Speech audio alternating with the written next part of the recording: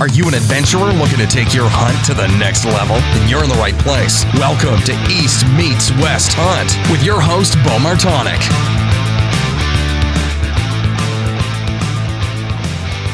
Hey everyone, welcome back to another episode of the East Meets West Hunt podcast presented by Spartan Forge.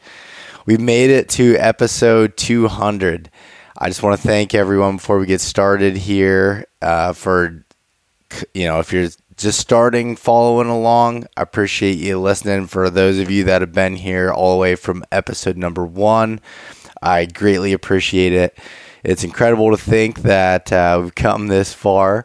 And I'm excited to get to tell this, for you to listen to this story of our recent Colorado mule deer and elk hunt, do-it-yourself hunt in Colorado. Myself, my cousin Mason Martonic, Michael Palladino, and Justin Mueller, who filmed the hunt.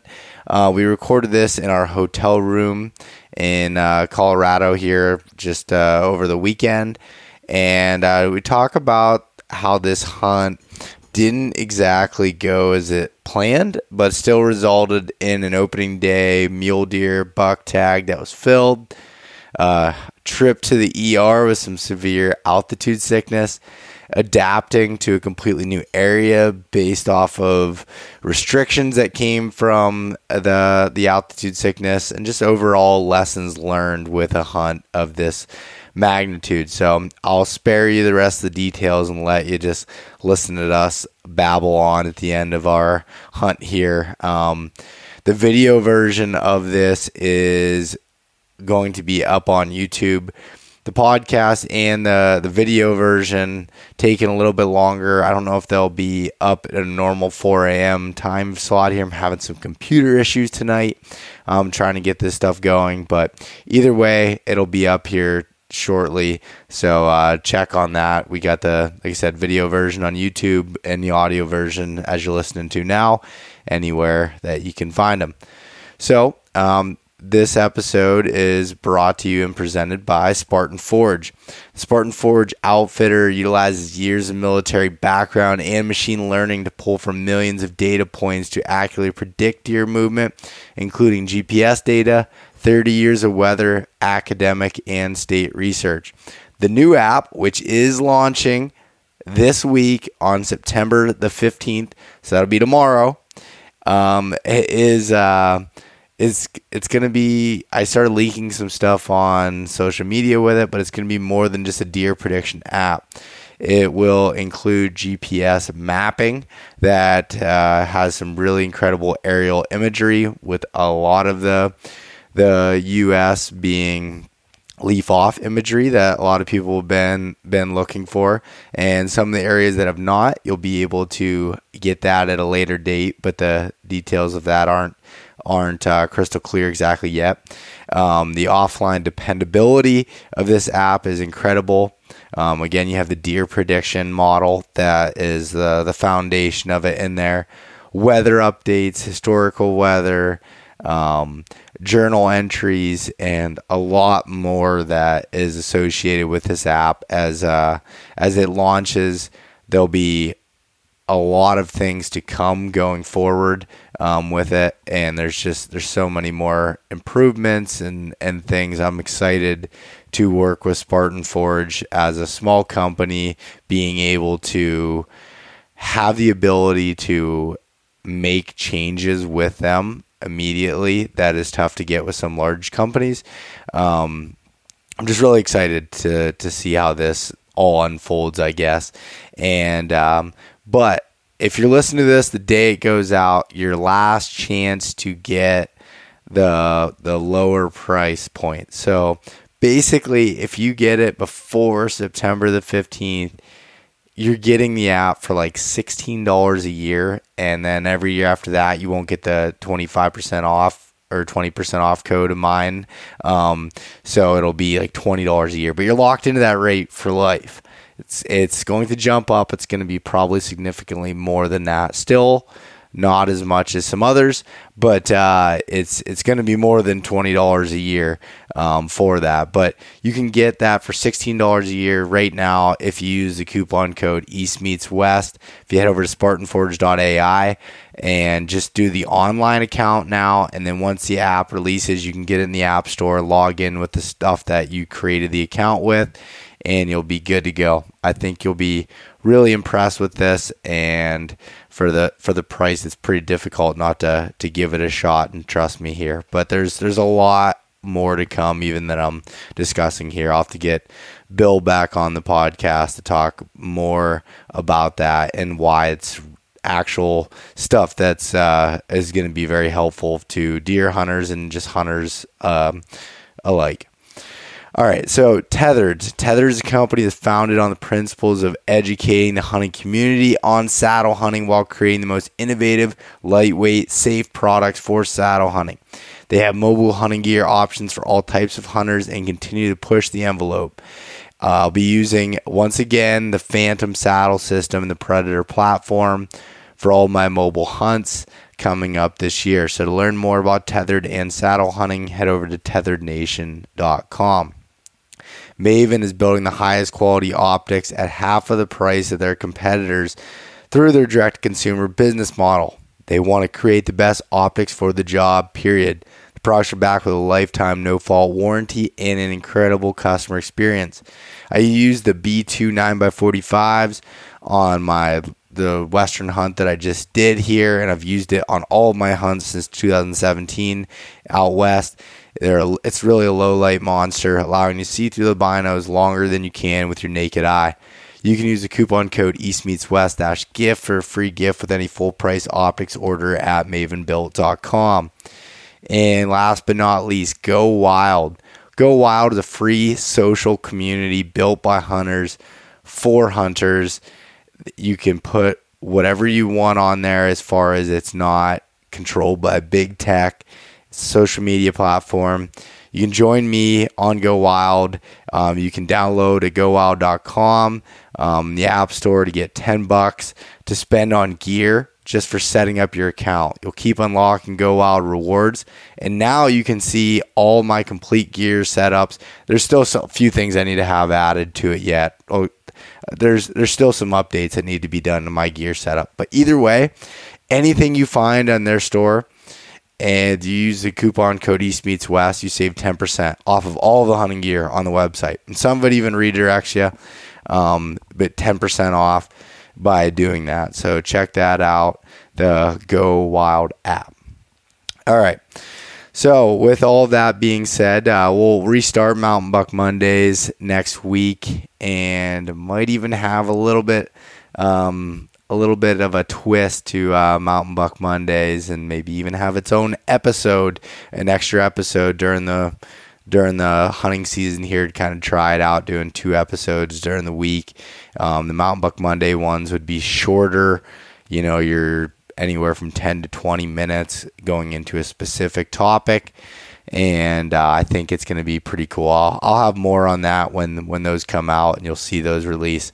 But as if I didn't need any more else stuff going on. But anyways, I'm just trying to recover here from being sick going into the hunt, and then having the altitude sickness, and then being sick again coming out of it. Been tested for COVID about 15 times now. Just can't seem to get my immune system back on track. So I'm going to try to rest up here and get ready for deer season to come in Pennsylvania shortly. Get out, check some cameras this weekend. Haven't been in the Whitetail Woods in over a month. Just looking forward to switching some gears here. So anyways, hope you enjoy this episode, and thank you again so much for listening to this. If you do enjoy it, wherever you listen to it, if it's Apple or whatever, please give a 5-star rating if you enjoy it, and write a review, share it. All that stuff helps out so much with the podcast and have it to be able to reach other people. So thank you again, and enjoy the rest of your week. We're live. What's going on, guys? Hey, what's up? What's going on? Finally made it back to the hotel. In testing you. can't say where we're at. Why? Because you don't want anybody to know where we're at. We have a video going. No, they can't know where we're at, what town. I didn't say what town. That was a test. That was the test. You passed. Oh, You passed. Jeez.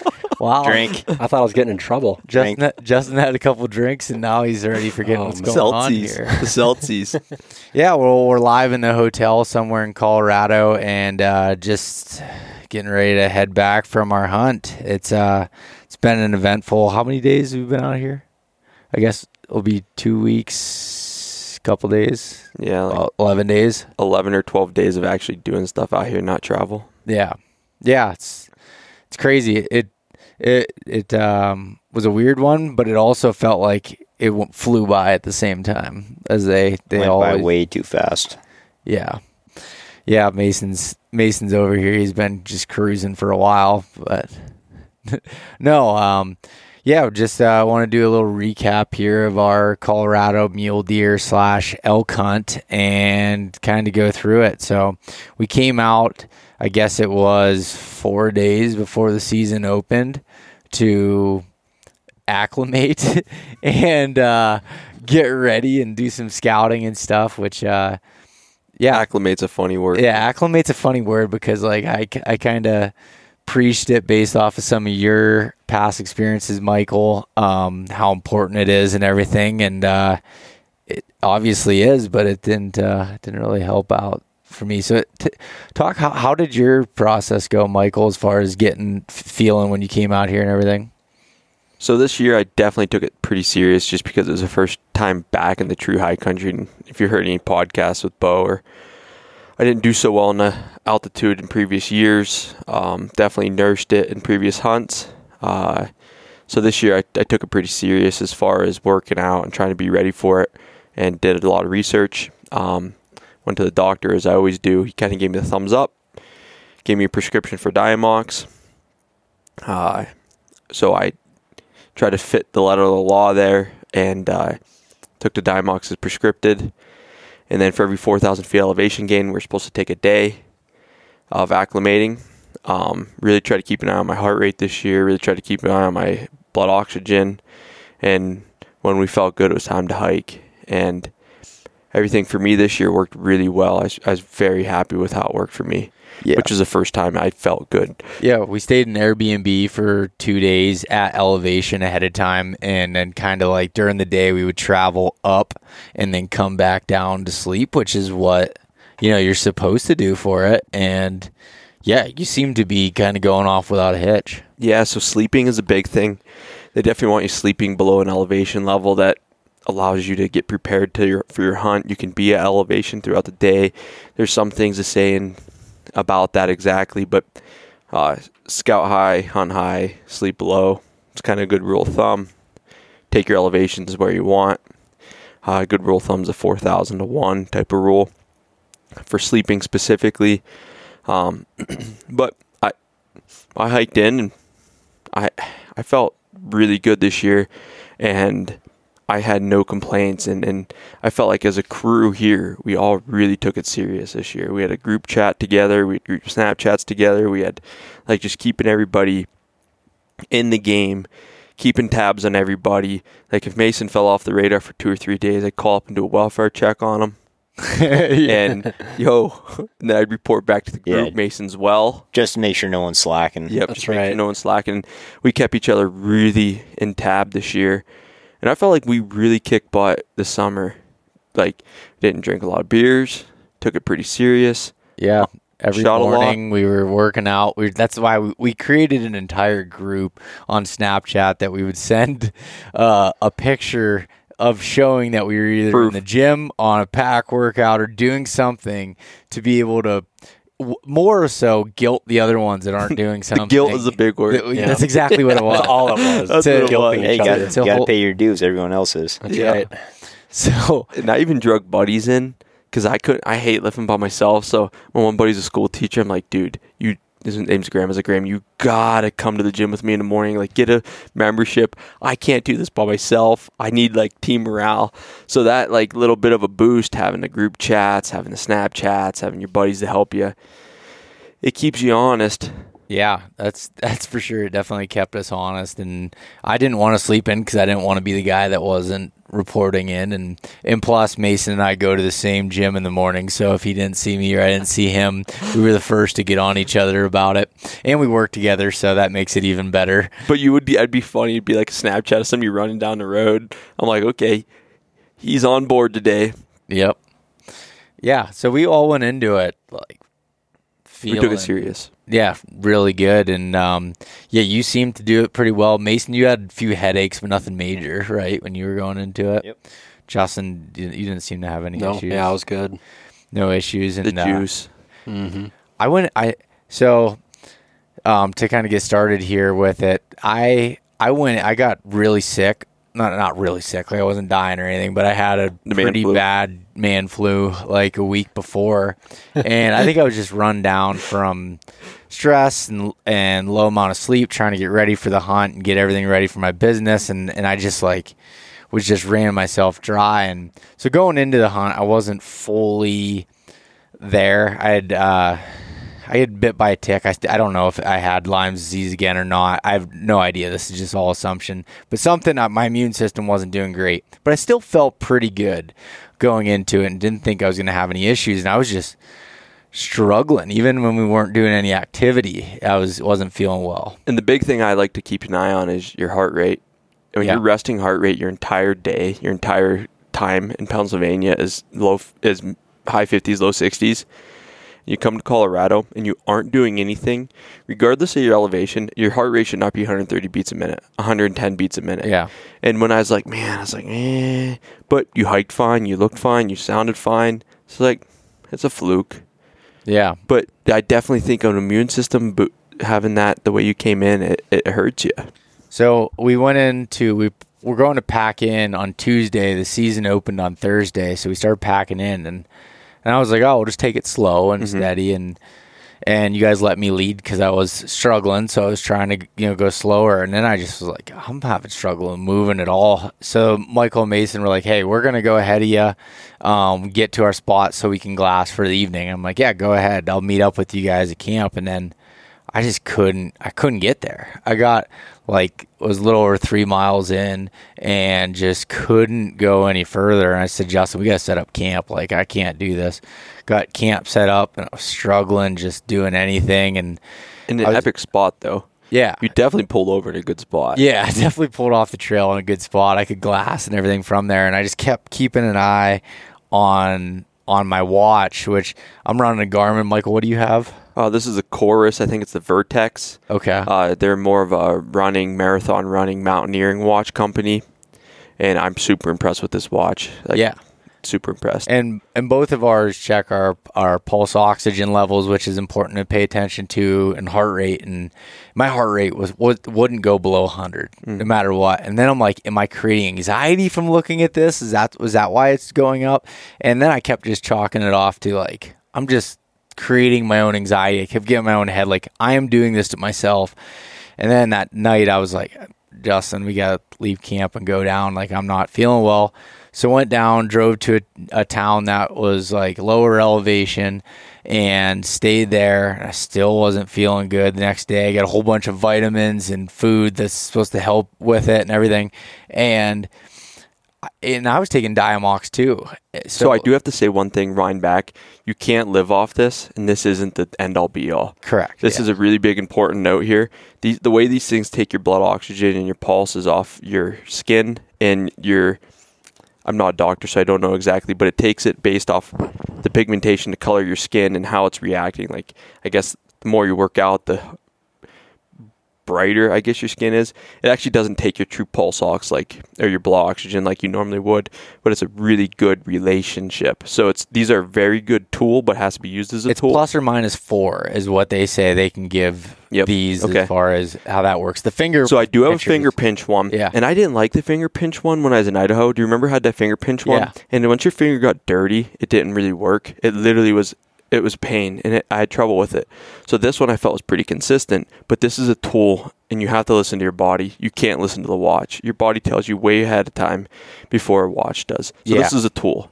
Yep, you're exactly right. So when I came down, and then I realized that you had all of the medication too, so I didn't even have any more Diamox to take, but I was taking some of the Mountain Ops altitude stuff that they had, and which is basically a bunch of herbal stuff that helps out with it. There was some in your truck.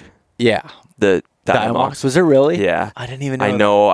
I found it when I got back to the truck, the trailhead. Yeah. Sorry about that. Well, they appreciate it. No. Well, anyways, I still wasn't feeling good overall. Like, I just was like down and groggy, and I couldn't get my energy levels back. So I spent a little over a day down low, and I said, Justin, let's try to hike in again.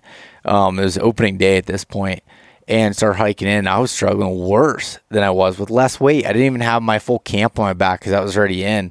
And it took us 5 hours to make it that 3 and something miles. I'm like, this isn't good. And I just kept thinking in my head, I'm like, it's me. I got to just man up and do it. And then once I got there and I couldn't figure out how to make dinner, like I was just like not functioning right. Justin's talking to me. I'm not really hearing him. And I'm just like, he's asked me if I'm okay, and I'm not really sure. I just kept going. And anyways, I cooked dinner and I couldn't even eat it. Like I was just struggling. I'm trying to force myself. I made Heather's Choice sockeye salmon chowder, which is my absolute favorite meal. So for me not to be able to eat the whole thing, I was struggling.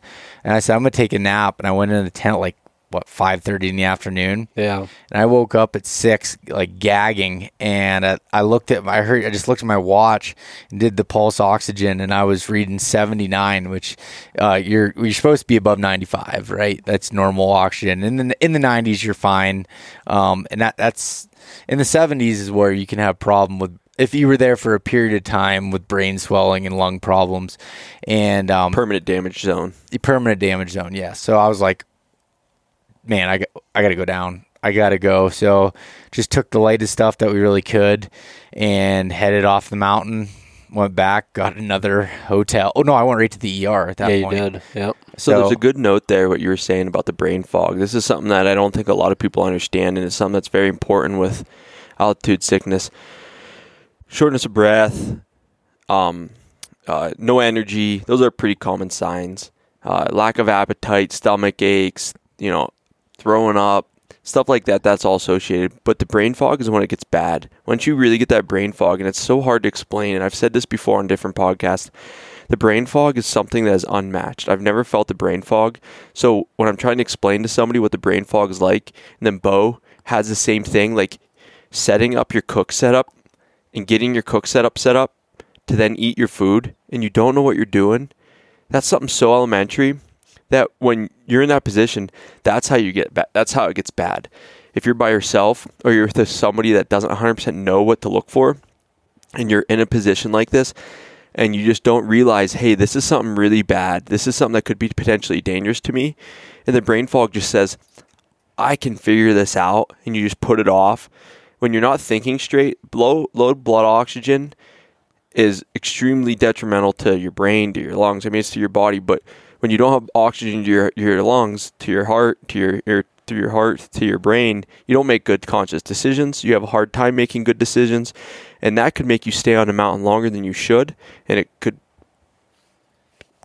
people die from it. Yeah, that's the truth. People die from it. Now that's super dramatic, but it's not. And it seems so weird. Like when you're sitting there on the ground with everything to cook your dinner, and you can't figure out how to put it all together. And I looked at Justin. I'm like, what's going on? He's like, you're white as a ghost. He's like, I said my lips purple because I know that's bad. He's like, no, they're not purple yet, but they're not. Everything's not looking good. Mine was setting up a tent.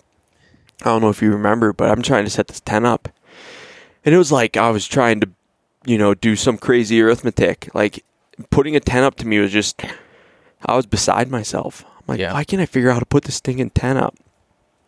And that's when I realized, I was like, man, this isn't good. And when I went to the ER, the doctor, they ran first of all, they thought I had COVID. And so they had me on lockdown in this room, and they're running all these tests, and they're taking x-ray scans of my lungs and trying to check all that stuff out. And they had an IV hooked into me, and everything was coming back good. So I wasn't at the stage Michael was at before, where pulmonary edema. I didn't have any fluid in my lungs, which is good. That means I caught it early enough that didn't happen.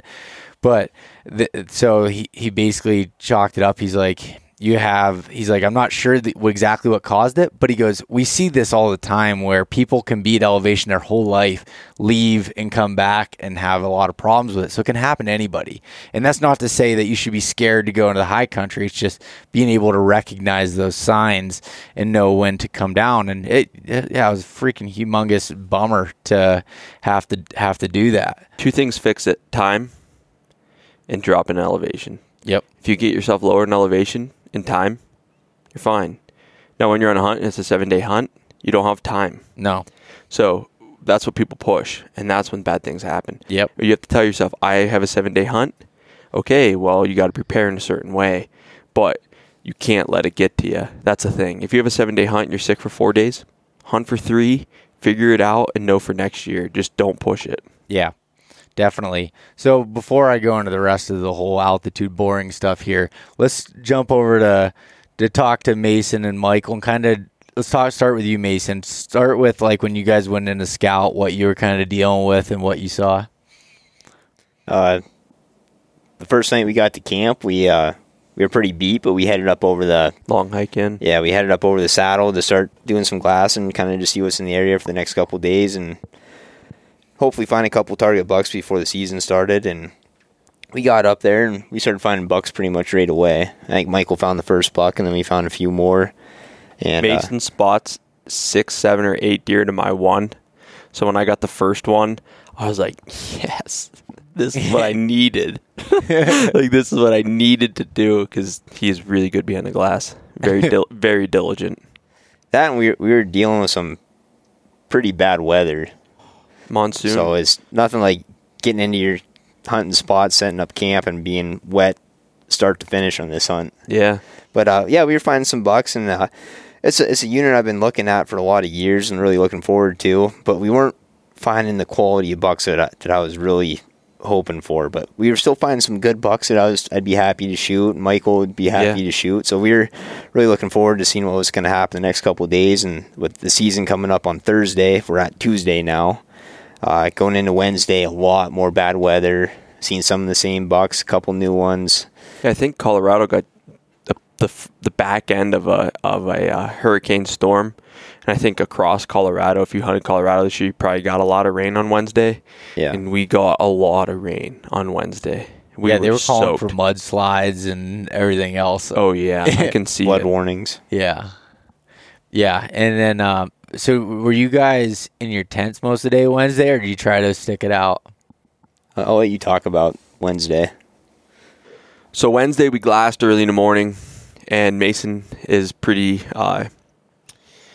he likes to see a lot of country in a short period of time. So we're in 3 different basins over a big mountain range, over the next big mountain range. And I owed Mason a hunt that after New Mexico, I was like, I owe him a hunt.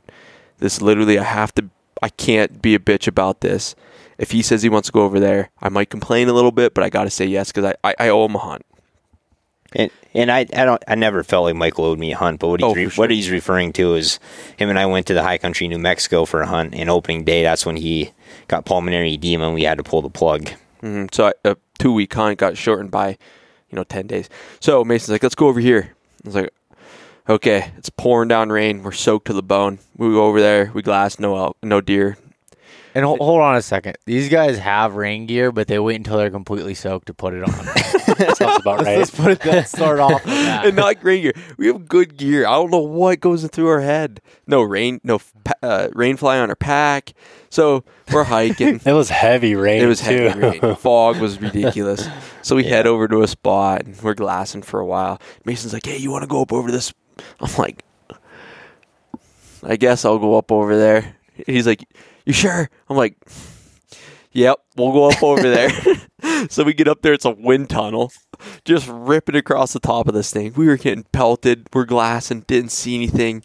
And we're like, we should probably head down now. So we head down. Yeah, so we ended up in our tents for the majority of Wednesday after that. So maybe around lunchtime on. We were in our tents, just getting soggy. Yeah, getting nice. We were already nice and soggy, dealing with some trench foot.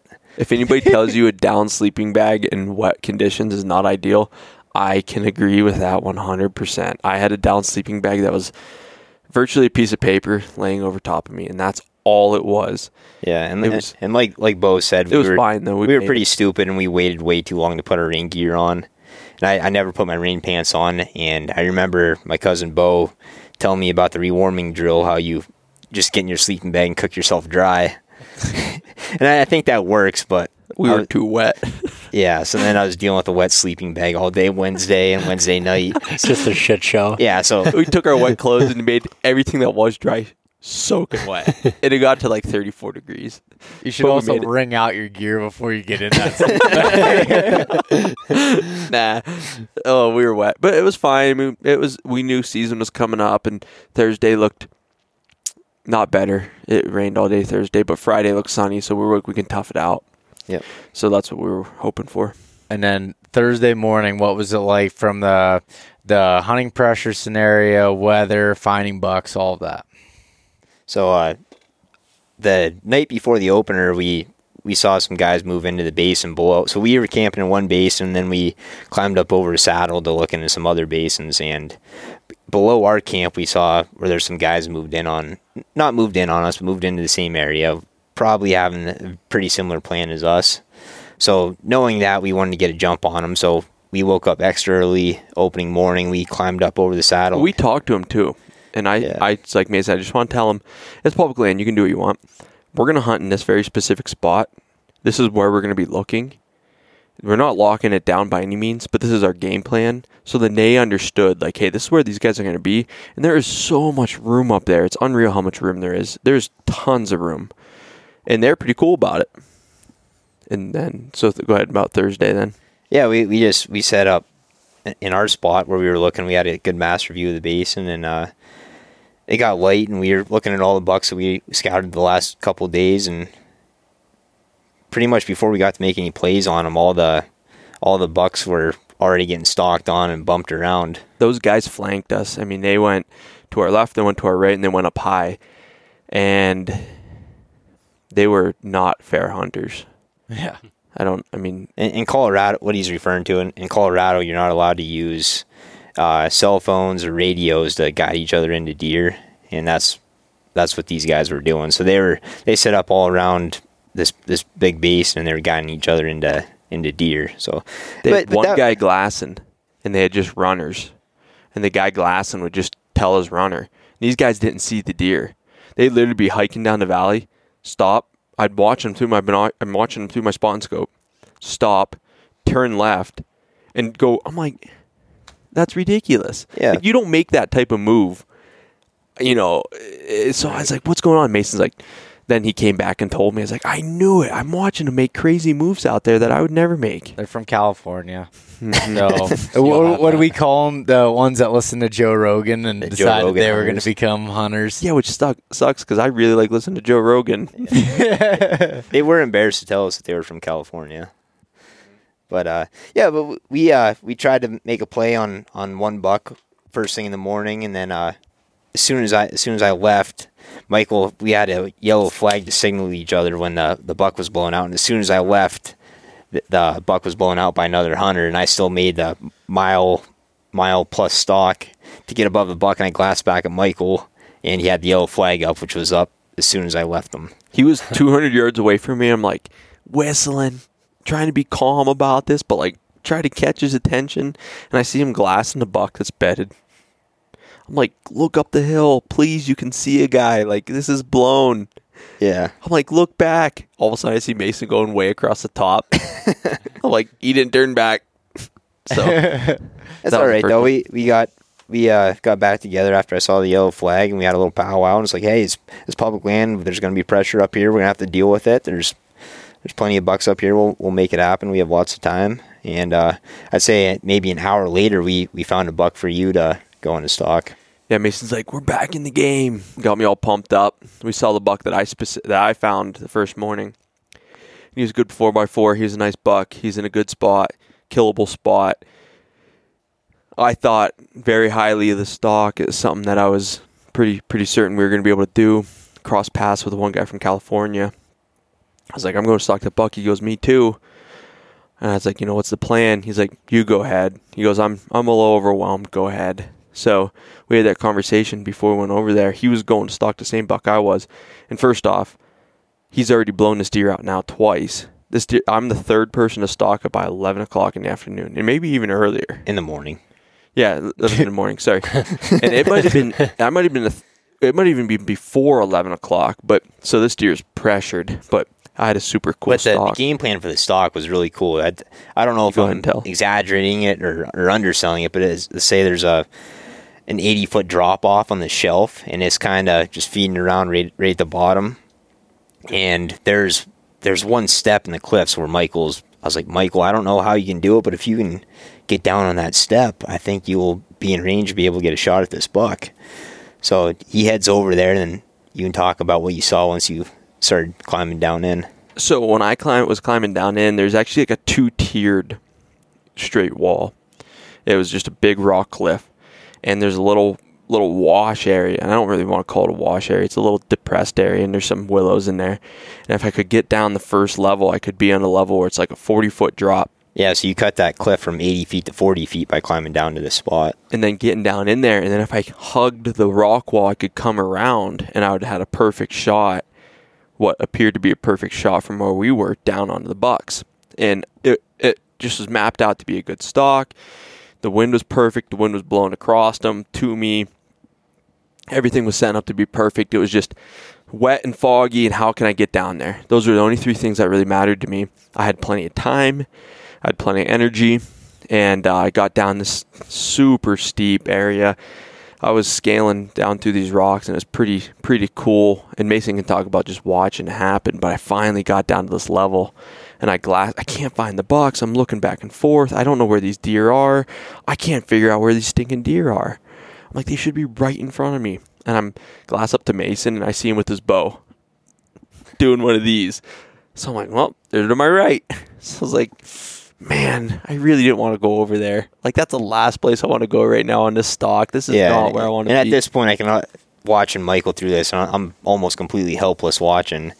And I'm watching him. I can tell he's pretty nervous about what he's climbing through it, because there's a little bit of danger to this stalk, and I can tell he's a little bit hesitant about how far he should go, and I just keep waving him forward, like, come on, man. You got it. Go for it. So I keep waving him forward, and I can tell he's like, holy crap. So he's a trooper. He kept pushing through, looking for different routes. Yeah, he came to a couple dead ends, but you ended up finding a route that brought you right above the buck, and it was cooler than any stalk I've ever seen on any hunting video, YouTube video, any magazine picture. It was epic. It was set up to be. Talk about how you carried your bow. So I have to go across a 6-inch rock shelf with a 40-foot drop and a 40-foot up. So I have a 6-inch shelf to walk across. And I'm like, so I roofed for a while.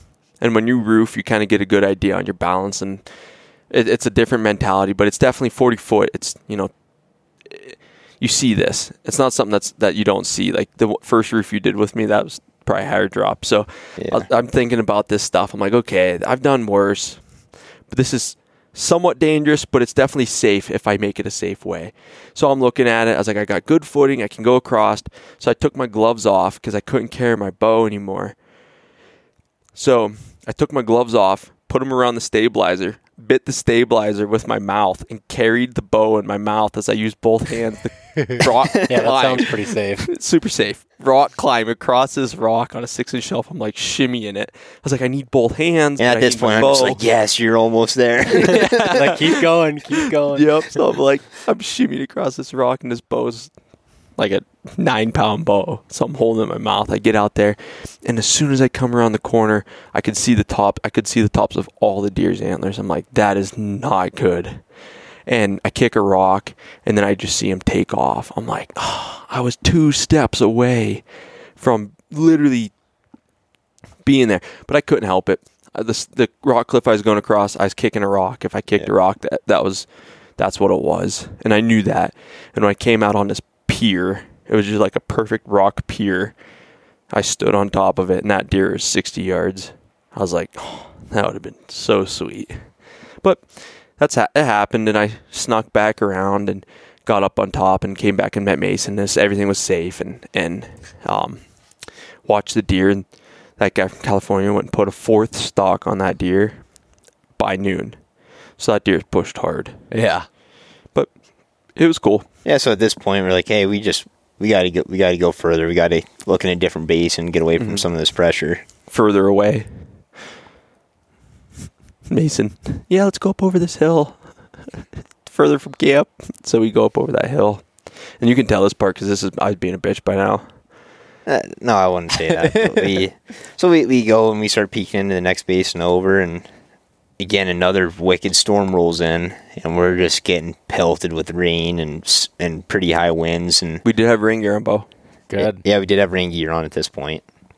Our feet were still pretty sloshy with all the water in our boots, but the rest of us wasn't too bad at this point. And we climbed up on another peak, and we're looking into this base, and then I didn't have a ton of confidence, but I know that you're not going to. It looks good. Yeah, you're not going to find them if you're not looking. I had confidence there's deer there, but I didn't have confidence that we'd see them because how they're probably hunkered down. And it was foggy and it was raining. Yeah, but sure enough, we just kept glassing through the rain and the wind, and we picked a couple bucks up coming out of some rock shelves. And So I got to cliffs. preface this. I'm standing up like the wind's blowing across my back, and I have my hands in my pockets standing like this. And Mason's sitting down glassing, barehanded through his binoculars, as intent as you could be. His fingers were purple. I'm swearing, like, he is that cold. And I'm just standing like this. He goes, I found $3. I was like, no, you didn't. He goes, yeah, I did. I pull up, sure enough, $3. He goes, you want to go stalk him? I was like, dude, I did nothing. I literally did no effort on these deer. I can't go stalk these deer. I have no part in this. I was standing here with my hands in my pocket. So I couldn't take any credit for it. So go ahead. Yeah, so we were looking at them. It's like, well, we can probably make a pretty easy stalk out of this if they're sitting down in that. There's a little dip in the rock shelf. So I was like, you could probably walk straight up to him, pop over that little dip, and just plink one. So that was kind of my game plan. I kind of pumped myself up to go on the stalk, and as I'm going over there, I'm like, they climbed up on a little rise, and I quickly realized this stalk wasn't going to work. Mm-hmm. So I was like, well, We did have a backup plan. yeah, as I kept looking at it, and I was pretty sure if I could find a way above them that I could get above them and get a good shot on them. But that meant taking the stalk from a half-hour stalk to an hour and a half at least stalk. So, and that meant dropping a ton of elevation, climbing around I kept getting cliffed out, so I kept having to go lower and lower and lower on the mountain. And then finally I found an avalanche chute I could climb up, and this avalanche chute I got in would bring me above the bucks, and I'd have to climb over one small hill. And I kind of just stuck with that plan. And So I'm videoing through my phone scope and just watching these bucks, and my heart is pounding. I have an adrenaline rush, adrenaline dump, adrenaline rush, adrenaline dump. It's freezing cold. I'm shaking. I can't control my anxiety watching this. I lose Mason for an hour, so I don't know where he is. Then I see him coming up over. I'm like, yes, he picked the high road. So like then everything was back to full pump, like full gear. I was like, he's going to kill him on the high route. And I'm watching him come in, hopeless as can be. And I'm watching him do the stalk. I'm like, literally the 4x4 he was stalking had his head down flat, laying on the ground, sleeping. I was like, this is going to be epic. He's going to be on these deer in range, and this is going to be a slam dunk. And so I'm videoing this all through my phone scope, which I have no quality to be doing. We're going to see what Justin can do with the Yeah. footage. Yeah, it's not good. I'll piece it together. It'll be good. Shaky. My heart rate was 187, which is the highest heart rate my watch has ever recorded. In the whole time I've owned this watch, my heart rate has never hit this. And for 5 minutes of Mason's stalk, my heart rate was above 180 beats a minute. I was looking through my binoculars. I couldn't even see anything. I'm like, this isn't working. I don't even know what to do. there's something to be said about watching someone stalk too, because you get mega adrenaline rushes, and it seems like for no reason, but You're helpless. Though. yeah, you're helpless. You feel like you're excited because something's about to happen, but you're nervous. It could be blown, and there's nothing you can do about it, and it just makes it pretty stressful. So Mason pops out just left of the deer, right of the deer. And I see him poking over, but where he's poking over, I think this 2x2 can see him. So I'm like taking my bow, I'm like, please look over here, doing the exact same thing he did. And I see him pull his glass up to me, and I see him slink back. I'm like, he got it. And he just detoured his route. I'm like, money, done. So then you can tell the rest of your stock because it was pretty sweet. I actually like you telling it better. I think it's more exciting from your perspective. So I'm fine. Mason slinks back a little bit, and I see him heading over to the tip of this lookout. And I see him getting close. And I see when he finally sees the deer, you see him drop down. And then you see him kind of sneak back up range. And I see him hit us with the binoculars. And I see him. And at this point, I've only seen the one smaller 2x2 or 3x3 with it. The closest one. And he is the furthest one, actually. And he was bedded facing away. Oh, yeah. Sorry, the closest one to me. Yeah. Yeah, sorry. Yeah, so we're on opposite sides of the hill. Yep. So at this point, I took another half step, and I can see the top of the 4x4's antlers, and he's looking right in my direction. So I drop back down, take a couple another steps. So when I do get an opportunity, I'm able to just stand up, pull back, and shoot him. Mm-hmm. So one of the bucks stands up and busts him a little bit. Like, gig was up, wind was switching on him already. Gig was up, and the buck actually turns and is leaving. And the 4x4 is still bedded, and you just see Mason. And I'm watching with my binoculars, and you just see Mason as slow as you can pull your bow back. I'm like, oh, here it is. This is it. This is exactly what we're here for. And I'm fumbling around with phone scope, trying to watch binoculars. I'm like, I don't even know what's going on right now. So it was epic. And then he shoots him and just drills him 62 yards. Yeah, 62 yards. Just smoked him. And I didn't even know if he hit him or not. Like, it's so hard to see or so hard to know what's going on. It was sweet. Yeah, and then you got the video of Mason going down where the buck died as he went down over the hill.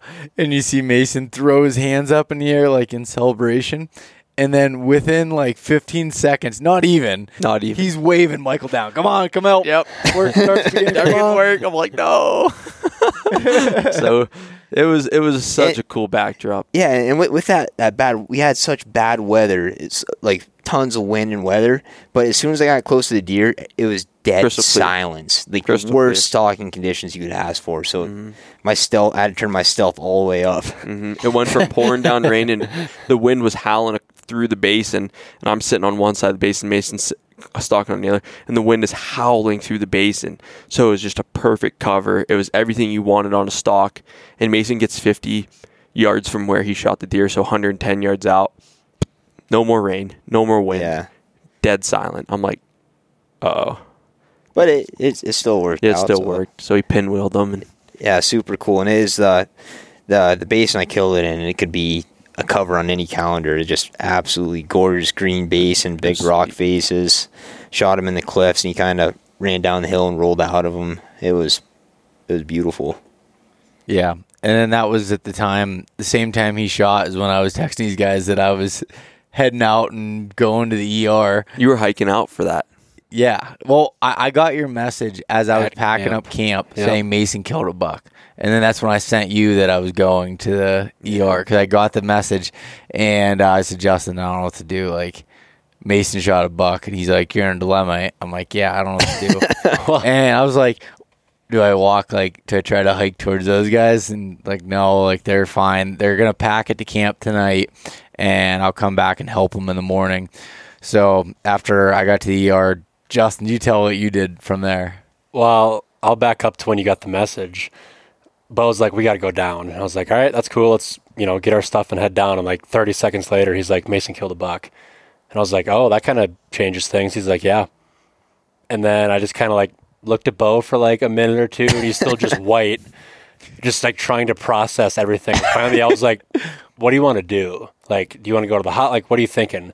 I still have to go down. I was like, all right, perfect. So, Which was a smart absolutely. As opposed to going to help pack something out. Mm-hmm. So we hiked down. We got to the ER probably around 11, maybe. Yeah. 11 at night. And then I didn't know if Bo was going to be there overnight, if they were going to let him out right away, or what was going to happen. So I booked a hotel room in town, and just kind of hung out there for like an hour and a half or so. And then Bo texts me and he's like, hey, I'm all good. I'm on my way back. We met up at the hotel. And then I was like, well, if you're all good, here are the keys. I'm going to go help those guys pack down. So what time was this? I don't even remember. All I know is It had to be like 1 in the It morning. was like 2:00 in the morning. I got to the trailhead at 2:45 okay. because I texted you and I was like, I'm here. I'll be up by sunrise. So this is AM, 2:45 2:45 a.m. a.m. Yep. And we shot the buck the afternoon before. And Justin's like, I'm coming to help you guys. My inReach, for some reason, and this is something I was getting messages from later in the chat before other messages. So I'm getting them in a reverse order. So I have no clue what's going on. So I'm trying to relay to Mason what's going on with Bo and ER and Justin come to help and change of plans. And I was so confused. I was like, we're going to hang tight because Mason and I were going to pack out early to go see Bo. Then I got a message. He was fine. He's getting released. Not fine, but he's getting released. I'm like, I don't know what's going on. And Justin's like, I'm coming to help you guys pack out. So we're like, we'll hang out till Justin gets here. That way we know where he is and we're all together. And Justin was just a trooper again, helping pack out, all through the night, no sleep, and sat underneath a big pine tree at the bottom of our valley on a rain fly for 4 hours waiting for us to come find him. Yeah, we got back to our camp. I think it was like 10:30 around there that night. Hung the meat up. Gave yourself, at least I gave myself a baby white bath. Tried to get into some drier clothes. Get my sleeping bag, and I was concerned about something getting at my meat that night. And Michael's like, it'll be fine. We hung it up in the tree. I hung some of my hunting jackets around it just to have some scent around the meat. And and then that night, I hear something rustling, and immediately I think I've done this before to Michael, so I feel bad for him. In New Mexico, we slept in the same tent the one night in New Mexico, and something was poking me in the arm, and I thought Michael was on my other side, so I screamed bear, and I threw a haymaker in the direction the bear was, and here was Michael bumping up against Smoke me. I was dead asleep. I get punched awake. I'm like, what in the hell is going on? He's like, dude, you're on the wrong side of me. That's New Mexico, and then now here we are in Colorado the night I killed my buck, and I'm thinking, like, I just keep having these thoughts in my head about a bear or coyote's going to get my meat. So I hear some rustling outside my tent, and I remember thinking, okay, Michael's tent is to the right of me about 15 feet, or 10 feet maybe. But here, I rolled over in the night, so I was laying on my stomach instead of my back, so I got my sides mixed up again. And I screamed. I started screaming for the bear or coyote to get away from my meat. But here's just Michael rustling around in his tent. I'm like, I wake up, Brandon, what's going on? He's like, oh shit, dude, I'm so sorry. I thought you were a bear. I'm like, again, here we go. Like, I'm freezing cold. I just fell asleep. So Michael's having flashbacks. then we wake up in the morning, and then I think that's when we got the inReach message from Justin. It's like, hey, that's when I got there. I texted you guys when I got there. It was right at sunrise. Like, maybe, I think it was like 5 o'clock maybe. I got the inReach message from you at like 7:30. Okay. And I was like, waiting for a message. I'm like, I wonder when Justin's, like, we were up at sunup and waiting for Justin, and I finally get his message, and I thought he was leaving his camp. I thought you guys were leaving Bo's camp at that time. So Mason and I, like, we'll go meet him. 20 minutes away, we'll go meet him. So we pack up, and we're going to head to those lakes. Remember I showed you? So we're going to head to the lakes, and we're just stumbling down through the woods, and I walk past Justin, don't even see him. Justin sees me and doesn't realize it's me. I looked at Michael, and he looked like some like high-end grouse hunter. I don't know why. I was a high-end grouse hunter. He just didn't look the same. So I was like, I don't know who that is. And I saw Mason, so I whistled and got his attention. She's like, oh, there's Michael. And I was like, wait, that's Michael? Yeah. Sure enough. I was up there in Louis Vuitton. I didn't see you for 3 days. I didn't recognize you. It's kind of funny trying to meet up like that. It's pretty far away from where we parked, and we were able to find each other. And here, Justin just not being able to get a hold of us, or we're not answering him, and he just decided pulled up in a good spot. Yeah, he cuddled up in some pine trees. Yeah, I came up with nothing because I was packing down, so I didn't want to bring my tent and all my shit. So I literally just laid out my rain fly for my pack and took a little nap on it. Honestly, we were pretty lucky we found you, because we almost walked right past you. That'd have been bad. If you would have taken my original route, we wouldn't even have went through the bottom. Yeah. We would have stayed skirting the top and just went to the lakes. And I was taking a nap, and I literally just poked my head up and saw someone walking. So, we almost missed each other. But hey, we found each other, so then he packed us out. Yeah, anyways, moral of the story, Justin's a stud. He's pretty hardcore. He hiked in all the way through the night, no sleep, and helped us. He carried most of our camp, and Michael and I carried the meat and the head out. Yeah, team effort, if there's meat to pack and camps to move or bring back, No, it was a humongous help. Yeah. And I showed up with the truck after I got out of the hospital in the You were late. hotel. But you drove past us and didn't even see us sitting there. Well, you guys were hiding up in the woods. It was funny. We're like, hey, there's Bo. We're waving at him. Bo. Just drives right by. Like, Well, yo. no, you guys were right by the road at that point. Yeah, we Yeah. were sitting right on the grassy hill. There goes Bo. We're like, oh well. Well, and it was a busy trailhead with a lot of hikers and bikers. Yep. So those guys were trying not to be like in your face about the hunting the meat. the deer and the meat and stuff on the pack, but ended up getting them and going meeting up with the taxidermist and dropping the head off and then taking everything to the meat processor and here's the guy that's foggy brained said I'm not allowed over 8,000 feet elevation driving to the meat processor driving through passes at 11,000 feet half. Yeah, where Bag. there's a couple 100-foot drop right off the berm of the road, no guardrail. No and Bo's- guardrail. Couple 100 foot. Yeah, 1,000 foot. Yeah. And Bo's like dying. Not really, but dying. And Mason's like, why'd we let him drive? We're like, who knows? It's his truck. I thought I was gonna have to grab the steering wheel Yeah. a few times. Oh, we were laughing. We made it. It's Yeah. no big deal. Yeah, we made it and then got another hotel. So my third hotel of the trip.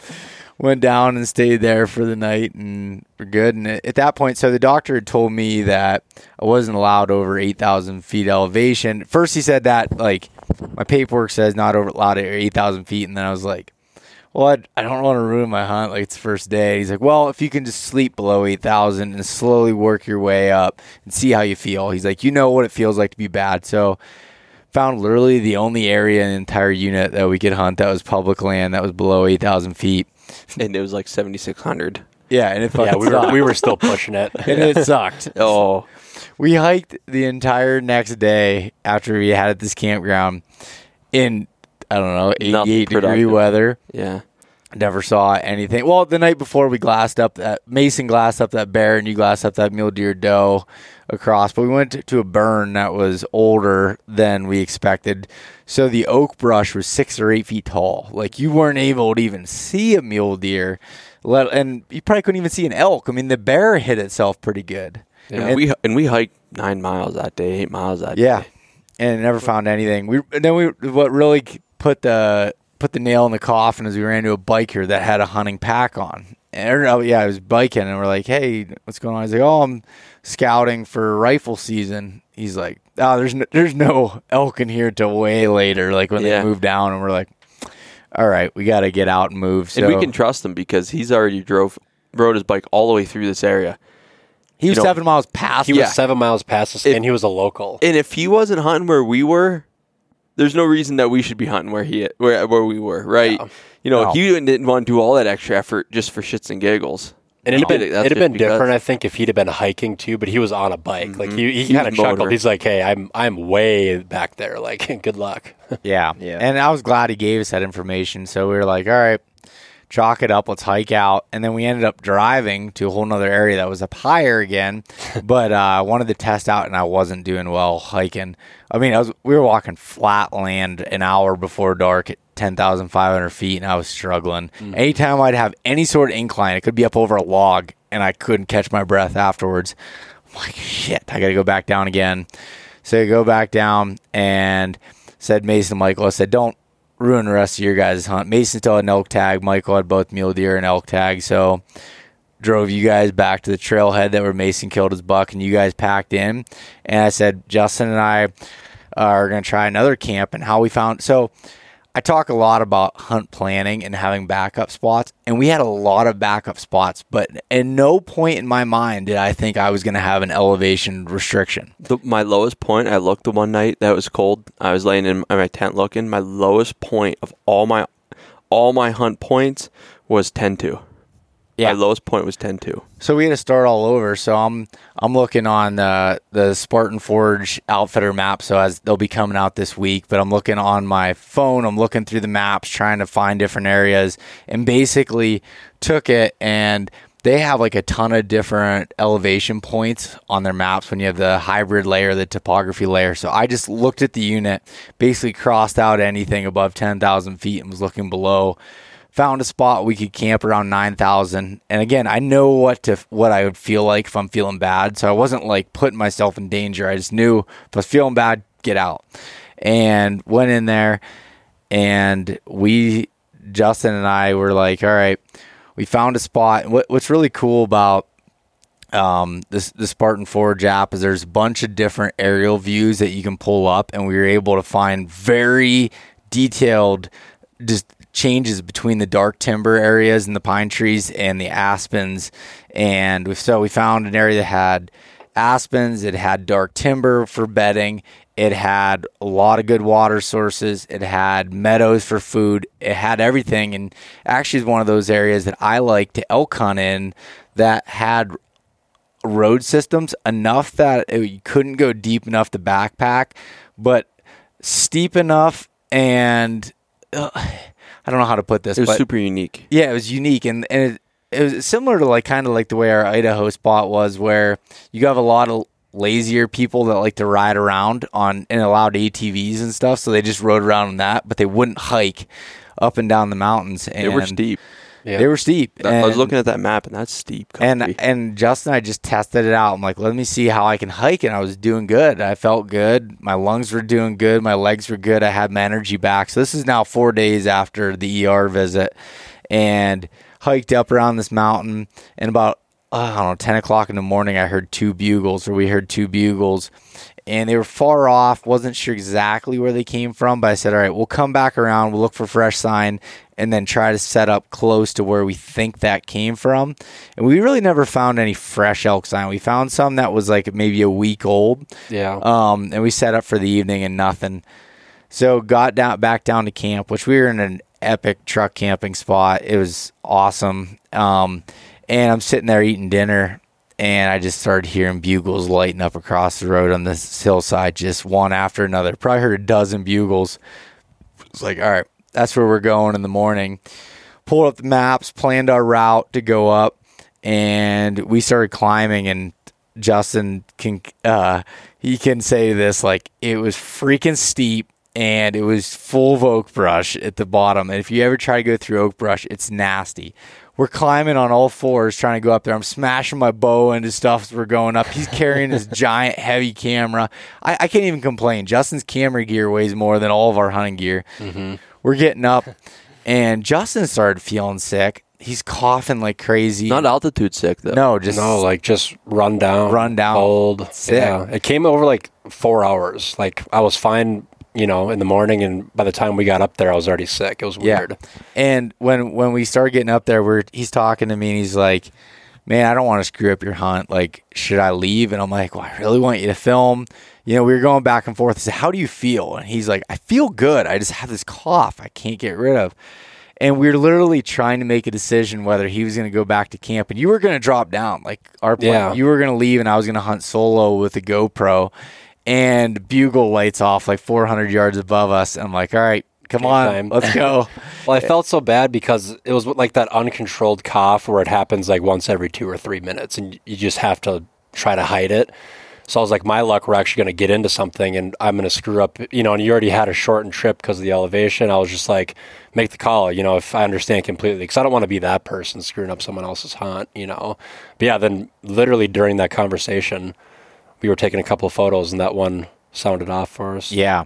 And we got up the hill in a pretty short amount of time. I was looking at the map, and you could tell where he was. I dropped the pin, and actually where I dropped the pin from the bugles the night before, he was like in the exact same location. We get up there, and I'm like, all right, I'm not sure where they're at. So I did a couple soft cow calls, nothing.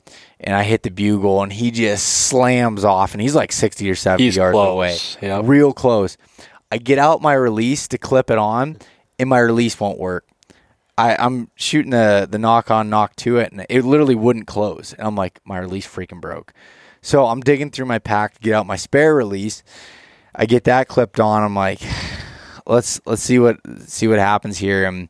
And then it didn't take long. That bull kept bugling, but he was chuckling at the end, so I knew he had cows with him. And then we started hearing the cows. Yeah, we could hear them. You could hear them mewing, and you could hear just hear branches sticks breaking and all this stuff. Yep. And they start working their way up this valley. So I'm like, all right, we're not going to catch them. Like, I've tried this before. You're never going to catch up to him. So I was like, let's let him go up to bed, see where he beds at, and try to move close. Well, he never bugled when he went to bed. Like, that was it. So we worked our way up the mountain a little bit. and sat down and we're like, okay, last night they were in this exact spot. This morning they were in this spot. Let's play the odds game, be patient, and think that they're going to come back down the mountain to the same spot. And the sign was everywhere. That was the first, and granted, there was obviously elk there, but that area with the meadows and the benches and everything, that was the first, like, hot sign that we had seen, where it's like they're obviously spending time here. Yep. You know? So we sat down for a long 10-hour grueling, just felt like I was in a tree stand type of deal. And how about, we're like, man, it looks like a good mule deer bedding area. We heard something behind me, and I'm like, I just grab my bow, and I can't see. Justin turns his head, and he's looking face to face with a mule deer doe. Yeah, just standing like 30 yards, just pinned us. Yeah. I was like, Bo, don't move. And then just ran. Yeah. Gone. Yeah, she blew and reminded me of Whitetail Woods there and took off. And we sat rest of the night, never heard another peep, nothing. Came down in the dark, down off that nasty. That was terrible. That climb was worse going down than going up. So right when it gets dark, Bo's like, this climb's going to be a lot quicker than he was doing last night. And he kind of chuckles a little bit. That was hell. We went through like these rock slides. Oh, no, yeah. We got went cliffed out one time. We had to turn back and go down. Yeah, because I'm like, the cliffs are right here, but I think this is a pretty good chute we can go down. Well, it wasn't not a good chute.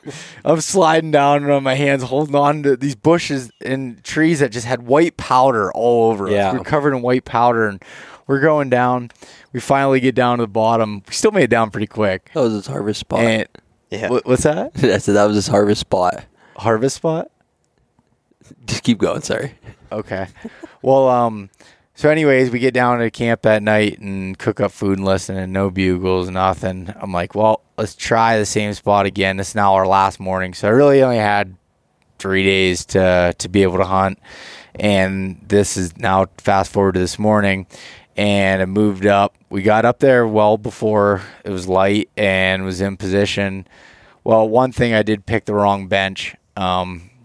I was a little bit below where they would have been. We still would have heard them, though. I mean, we were 80 yards off. But, right.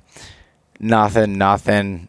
Worked our way up through and ended up finding a Miriam's feather and Miriam's turkey feather, 9,700 feet, which is crazy to me. And we just worked up higher and just so much sign. Yeah. Like, there was so much fresh elk sign and mule deer sign. Jumped another mule deer doe that was bedded out on this point, and then got into where it looked like definitely the elk would be bedding because it was dark timber, blowdowns all over. The stuff I hate about elk hunting, going through all that stuff. And, we were just going through it and realized that was kind of the end of the trip. But for me, it was, before I get into the last few days of those guys' hunt and let them tell it, when I realized I couldn't go back up and stuff, it was like so demoralizing, like something I've looked forward to this whole time. But at the same time, you can't just be like, oh, all right, well, that sucks. Guess we got to quit.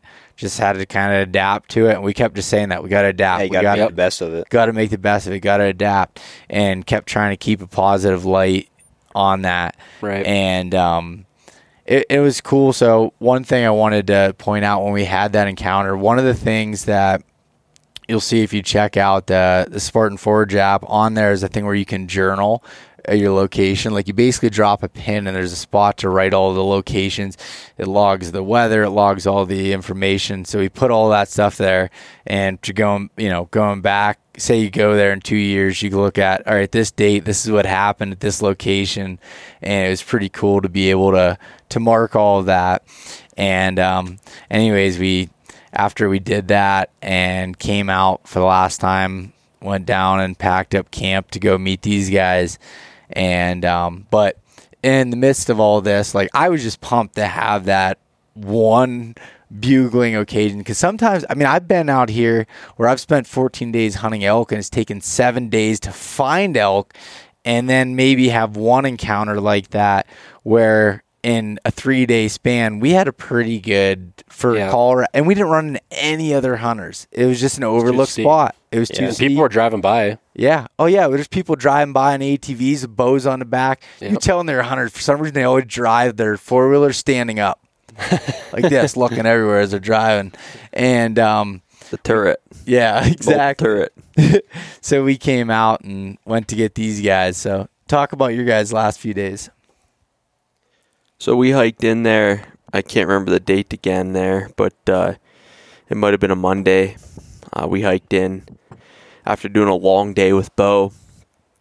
I got hiked in the next day, and I went to maybe 300-400 yards past where Bo and Justin set their tents up. Just went through the willows there and went up on the next hillside. And got in there. Bo said he saw a deer. The basins we were hunting were just absolutely just pounded by hunters. I mean, dozens of hunters. Well, maybe not dozens, but over 10 hunters in a basin. And up on the ridge looking at the next basin, it was way too many people. So we're like, yeah, it's not really worth going back in there. Let's hunt these fronts a little bit. Let's hunt these little coves. Let's hunt these little hidden basins. Couple overlooks, at least what we thought were overlooked spots.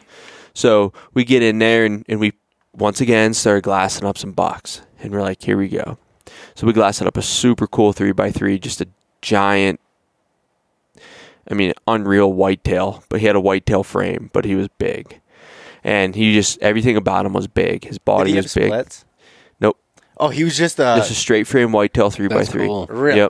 Yep. Just G2, G3 and main beam. Just straight down the line. Yep. Eye guards, super just heavy, very mature deer. And my goal was a 4x4. I really wanted a 4x4, not like I really cared, but I saw this buck. I'm like, that's going to work. That's going to be pretty good here. And then I saw a buck that looked identical, and Mason can even say identical to the whitetail I killed this year. Just wide, and it laid out weird. And it just looked like, I'm like, well, it looks like the whitetail I killed this year. I was like, I could probably make that work. And then there's a hardhorn 4x4 with them. There's 6 bucks all in one group. And we glassed them up. And so we won. And we were pretty confident where they were. We were the only ones looking at these bucks. We said that multiple times. We're the only people that can see these deer. We're 100%. There's nobody else that can see these deer from where we were. And we found a couple more groups like that. And we found a lot of deer on those fronts. And we were glassing up 20 deer a day, if not more. We were glassing up a ton of deer. So they kind of hid in these little coves. And that first night, we didn't put any stalks on just because of the timing and stuff. Well, it is big country where a stalk you're looking at probably 2 hours minimum one way. Yeah. So it didn't make sense that evening. Buying the bucks make a stalk. If Mason says it doesn't make sense, it didn't make sense. Because normally Mason's like, 4 miles, no big deal, we can get that done. Yeah, I'm usually a pusher when it comes to making something happen. So we get up early next morning, hike up to our spot, glass, and didn't glass up the bucks right away. I'm like, shoot, where'd that 3x3 go? And Mason glassed up a nice 4x4, and like, okay, we'll watch that bed. And I spot the 3x3 coming around the corner with his 5 buddies. And when you see 6 deer together, you're like, yep, that's them. What are the chances? So we watch them come up, and they bed behind this pier, a rock pier right near the top. Mason's like, all right, go ahead. Like, literally just lets me out of the gate. And I was like, okay, that's a good spot. That's a long hike.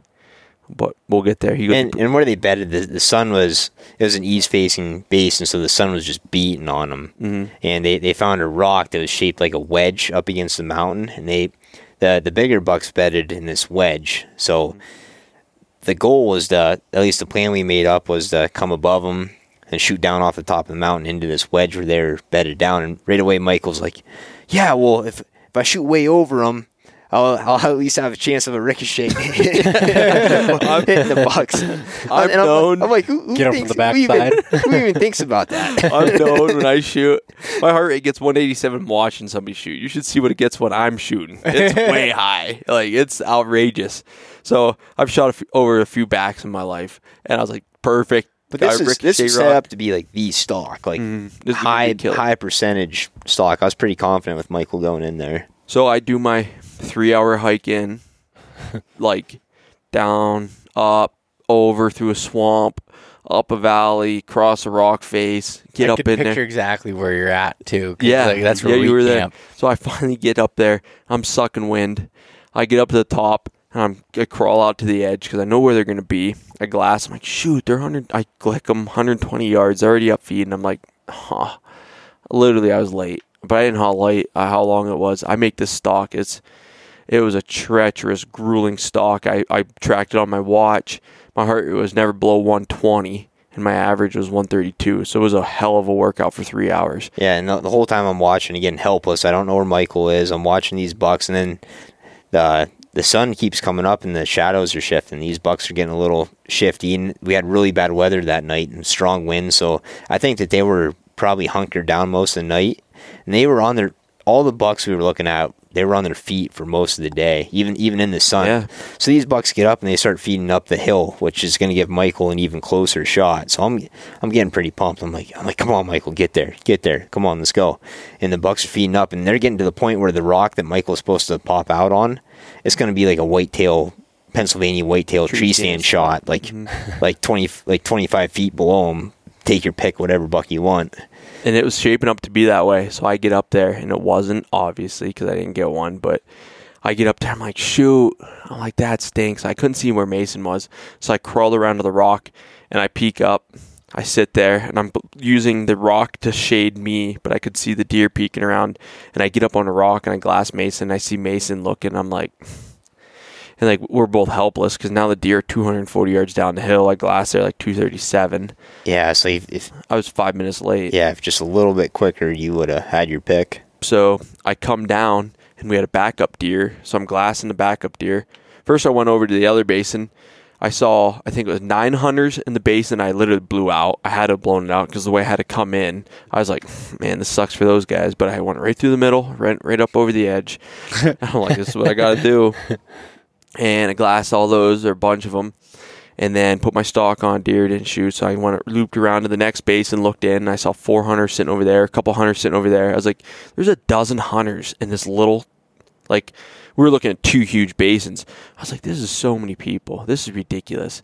So I grabbed a quick bar, had a cool overlook, ate a quick bar, sent a Snapchat out. I was like, yep, time to get back to it. Literally took a 5-minute break. Came back down over, glassed up for our secondary deer. Couldn't find them. I'm like, shoot, where'd these secondary deer? Because I was just going to run around the top and was hoping to drop down.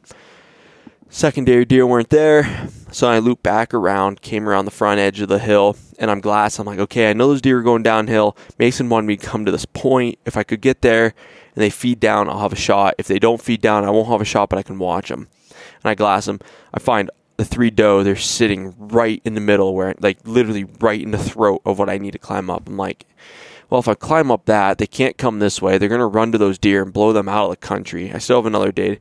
So, moral story, I came down, had a cow elk in range. Saw a cow, or a calf moose at 40 yards, 2x2 mule deer. That was on the way in. I saw that. I could have had a pretty decent stock on that. I just saw a ton of game down in this bottom. This bottom was just filled with sign. There's so much sign there. Finally get back up the hill to where Mason was, and I was smoked. It was a 6-hour hike. My tank was on E. I was beat. We did 70-something miles in 8 days. I was whooped. I got to Mason. I literally just barely made it to him. He had to come be dad and carry my pack the last, like, vertical incline. It was straight up, and I'm like... help, come help me. He's like, no. I'm like, dude, seriously, come help me. So he carried my pack up to the top, the last, like, stretch, and I lay there. I was just done. He goes, I have 2 more deer bedded. You want to go do them? I'm like, no, I'm done. I was like, I'm smoked. So that was the end of the stalk, and it was super cool. I mean, it was epic stalks, and I couldn't complain. It was what we wanted to do, and we saw a ton of game. And when did you see the elk? This morning. Oh, no, that next day we saw a super mega bull. Like, mega bull. Bo's bull, you have to tell him the name. Oh, yeah, I missed that whole part of the story. Bullzerian. Yep, so Bo called his bull Bullzerian, and I was dying laughing. So Mason's like, there's elk over there, and I glass him up, get him on my spotter, and I just see this mega bull for Colorado, mega bull. Like, this is a good bull. I was like, holy smokes. Mason's like, I really don't know how to judge him. I'm like, dude, this is what it is. He's like, that's a serious bull. So we chit-chatted about it, ran into the woods, didn't think much of it. The next morning, Mason didn't bring his tripod up. He just was camp slugging. No tripod, free-handed binoculars. 4.5 miles away, we see these elk. I couldn't even see him, and I'm on a tripod.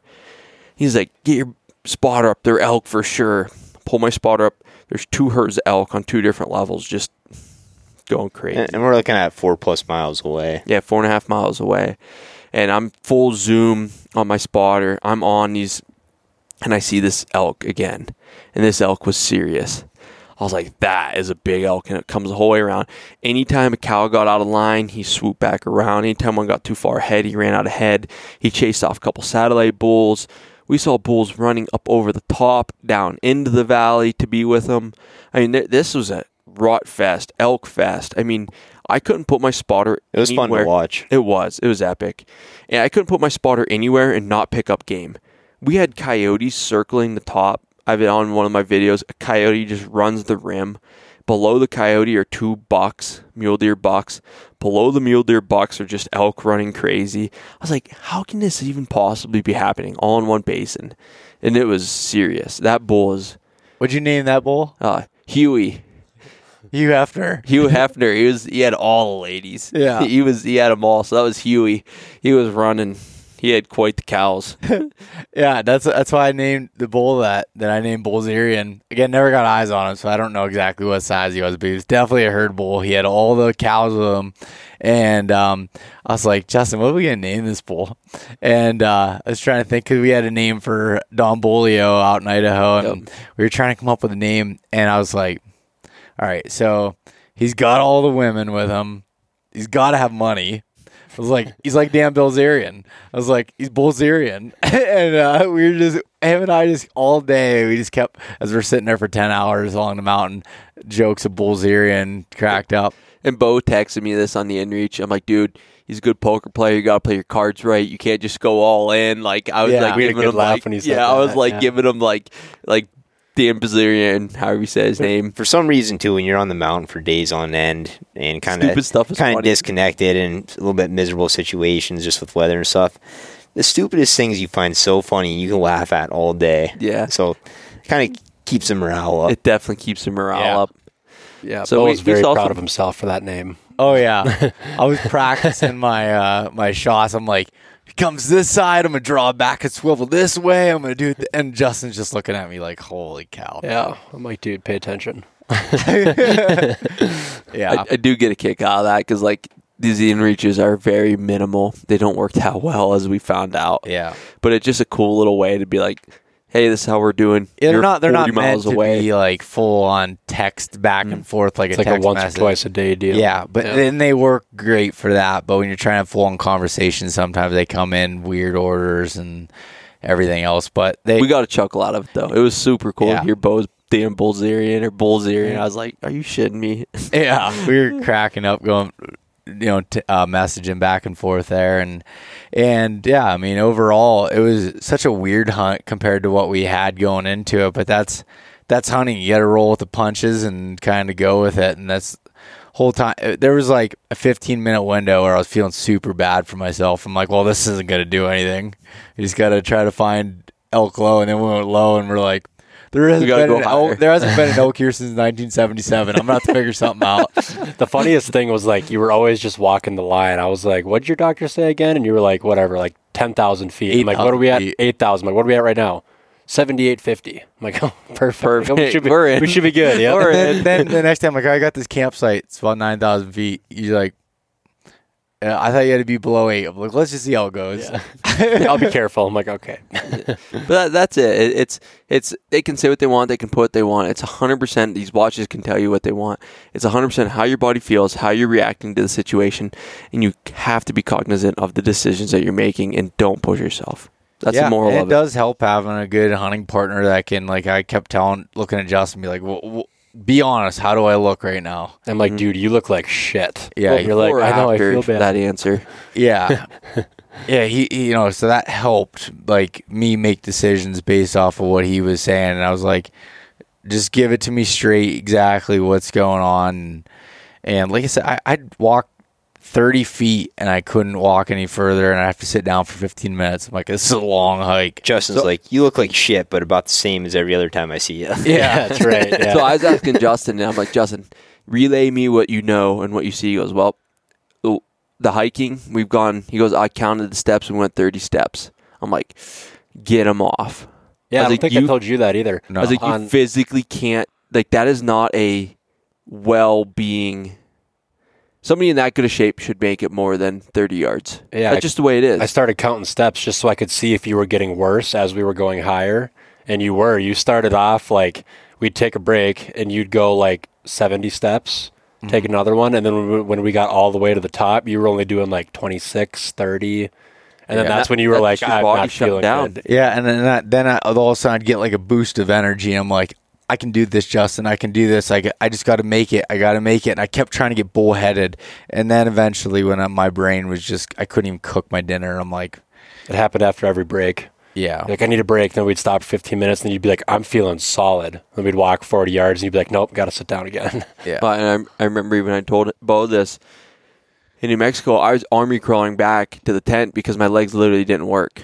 Like, I couldn't hike any further. I'm like, I can't make it, but I gotta. Like, what am I going to do? Just sleep under this tree over here? I'm like, well, how do I get back? Like, my legs aren't working.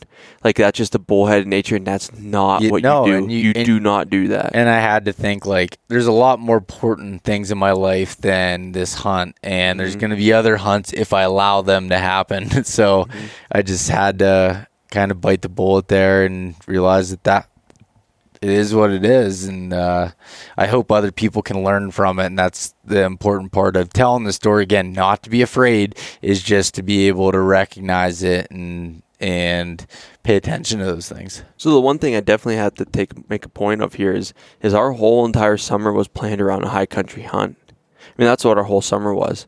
And it was get out and scout for 2 days before the season, 2 days to acclimate, 2 days before the season to scout. So that takes 4 days off the front end of the hunt. And then we're going to hunt for about 9 days. We're actually going to hunt high country 9 days. And we only hunted high country 4 days. But we still had an epic hunt. We just rolled with the punches. We said, shit, well, Mason killed one, time to go low. And that's all right. That's what it was. It wasn't like, man, hey, this is, it did stink. And it is hard. And there's times where you have to make these decisions. But this whole summer, all we wanted to do was a high country hunt. We hunted it for 4 days. Bo still got in bulls every day that he was down low. Well, except for the one. Yeah. I still stalked on some awesome stalks. I still saw mule deer all 4 of the days. Mason still killed. You got plenty of footage. I mean, you just roll with the punches and deal with what you got. You can't make something out of something that's not there. And if we would have tried to keep pushing in the high country for that, we need to be there for 9-10 days because this is what we're here to do. First off, you would have been sick in the hospital for good. Yeah. You wouldn't have got anything accomplished. And then him and I would have been sitting in the hospital too, and we would have got 2 days, 1 day. We would have got 1 day hunting. Right. Instead, we adapted. We listened to how he was feeling. We let it happen. We let it play out. And I still got 3 days in the back end to hunt the high country. If we would have just said, screw this, and just made some pity me conversation here, and we just quit, I would have got 1 day in high country. And I'm saying this, me personally, but that's just, we would have had 1 day to hunt. So we still tripled the amount of time we spent up there. And Michael came and pulled me aside. He's like, listen, if you need to go home right now, like, we'll do that. You're not ruining my hunt in any way, sort of thing. And I appreciated that. But for me, it's like, I can go sit somewhere down low, even if I physically can't do anything, and let these guys have a hunt, and I'm still in Colorado, and I'm still not at work. So, well, that's a conversation I had. Is like, dude, if you can't do this, and the vacation is hard to come by, like, this is where we stand. This is what we feel. Don't put yourself in a terrible situation just to please other people. Like, I know I've been in a situation, and sitting at elevation is not helping you. For me, it wasn't. So I'm like trying to have this. I had this conversation. Bo's like, I'm good at 8,000 feet. I know I'm good. I'm like, all right, good. As long as you can say that. We had one spot in our unit that was 8,000 feet. That was it. Literally one option. That was below the number. So you don't have a lot of options. He goes, I can stay here the rest of the hunt, and I'm fine. That's all I need to hear. If you're good with that, I'm good with it. I just kept thinking, like, there's got to be one deer, one elk somewhere that I can find if I just keep, getting after it and just keep going. And yeah, it's definitely a mindset thing. 'Cause it's freaking hard. Like, it's not easy to want to do that. And there's, I don't know. But it all ended up well. The hunt was still good. The outcome, Mason killed. That was awesome. He was one that definitely deserved it. And, I guess we'll just... 1 out of 3 odds is not bad. By the time we start going home, we'll be planning next year's big... Well, you guys are going to South Dakota, which Yeah, that's all I got to say to that. Saw it. YouTube saw what I did, but not the audio version. So the video version of this podcast will be out on YouTube if Justin gets his ass in gear and gets it all edited beforehand. Yeah. No, just joking You asked around. me about this, yesterday, if I could do it in time. Yeah. I Yesterday. appreciate that. On the car ride. No, we talked about it beforehand. Yeah. No, I just give him shit. No, No, but Saying that, this whole time we were out here, yes, Mason and I have a South Dakota hunt, but all summer, South Dakota was never a talking point. Colorado was plan A. Yep. This is what we need to get ready for. This is what we're hunting for. And Mason even said, he goes, man, I kind of forgot we're coming back. The whole thing is Colorado. South Dakota is going to be a super cool hunt. It's going to be super different. It's going to be a laid back hunt. All gears were towards this hunt. This is what we were in for. And this is what we put our effort into. So when we got a little bit of a curveball, we scrambled. yeah. That's for sure. And the last thing that I will say on this for anybody that's listening or watching is have those contingencies in place, have backup plans, no matter how much time. In all of our first aid kits, I had printed out emergency numbers. When I needed to find an ER, I've literally pulled out the list from my kit and was like, here's the address I need to go to. This is how that's we a need really to good do that. point.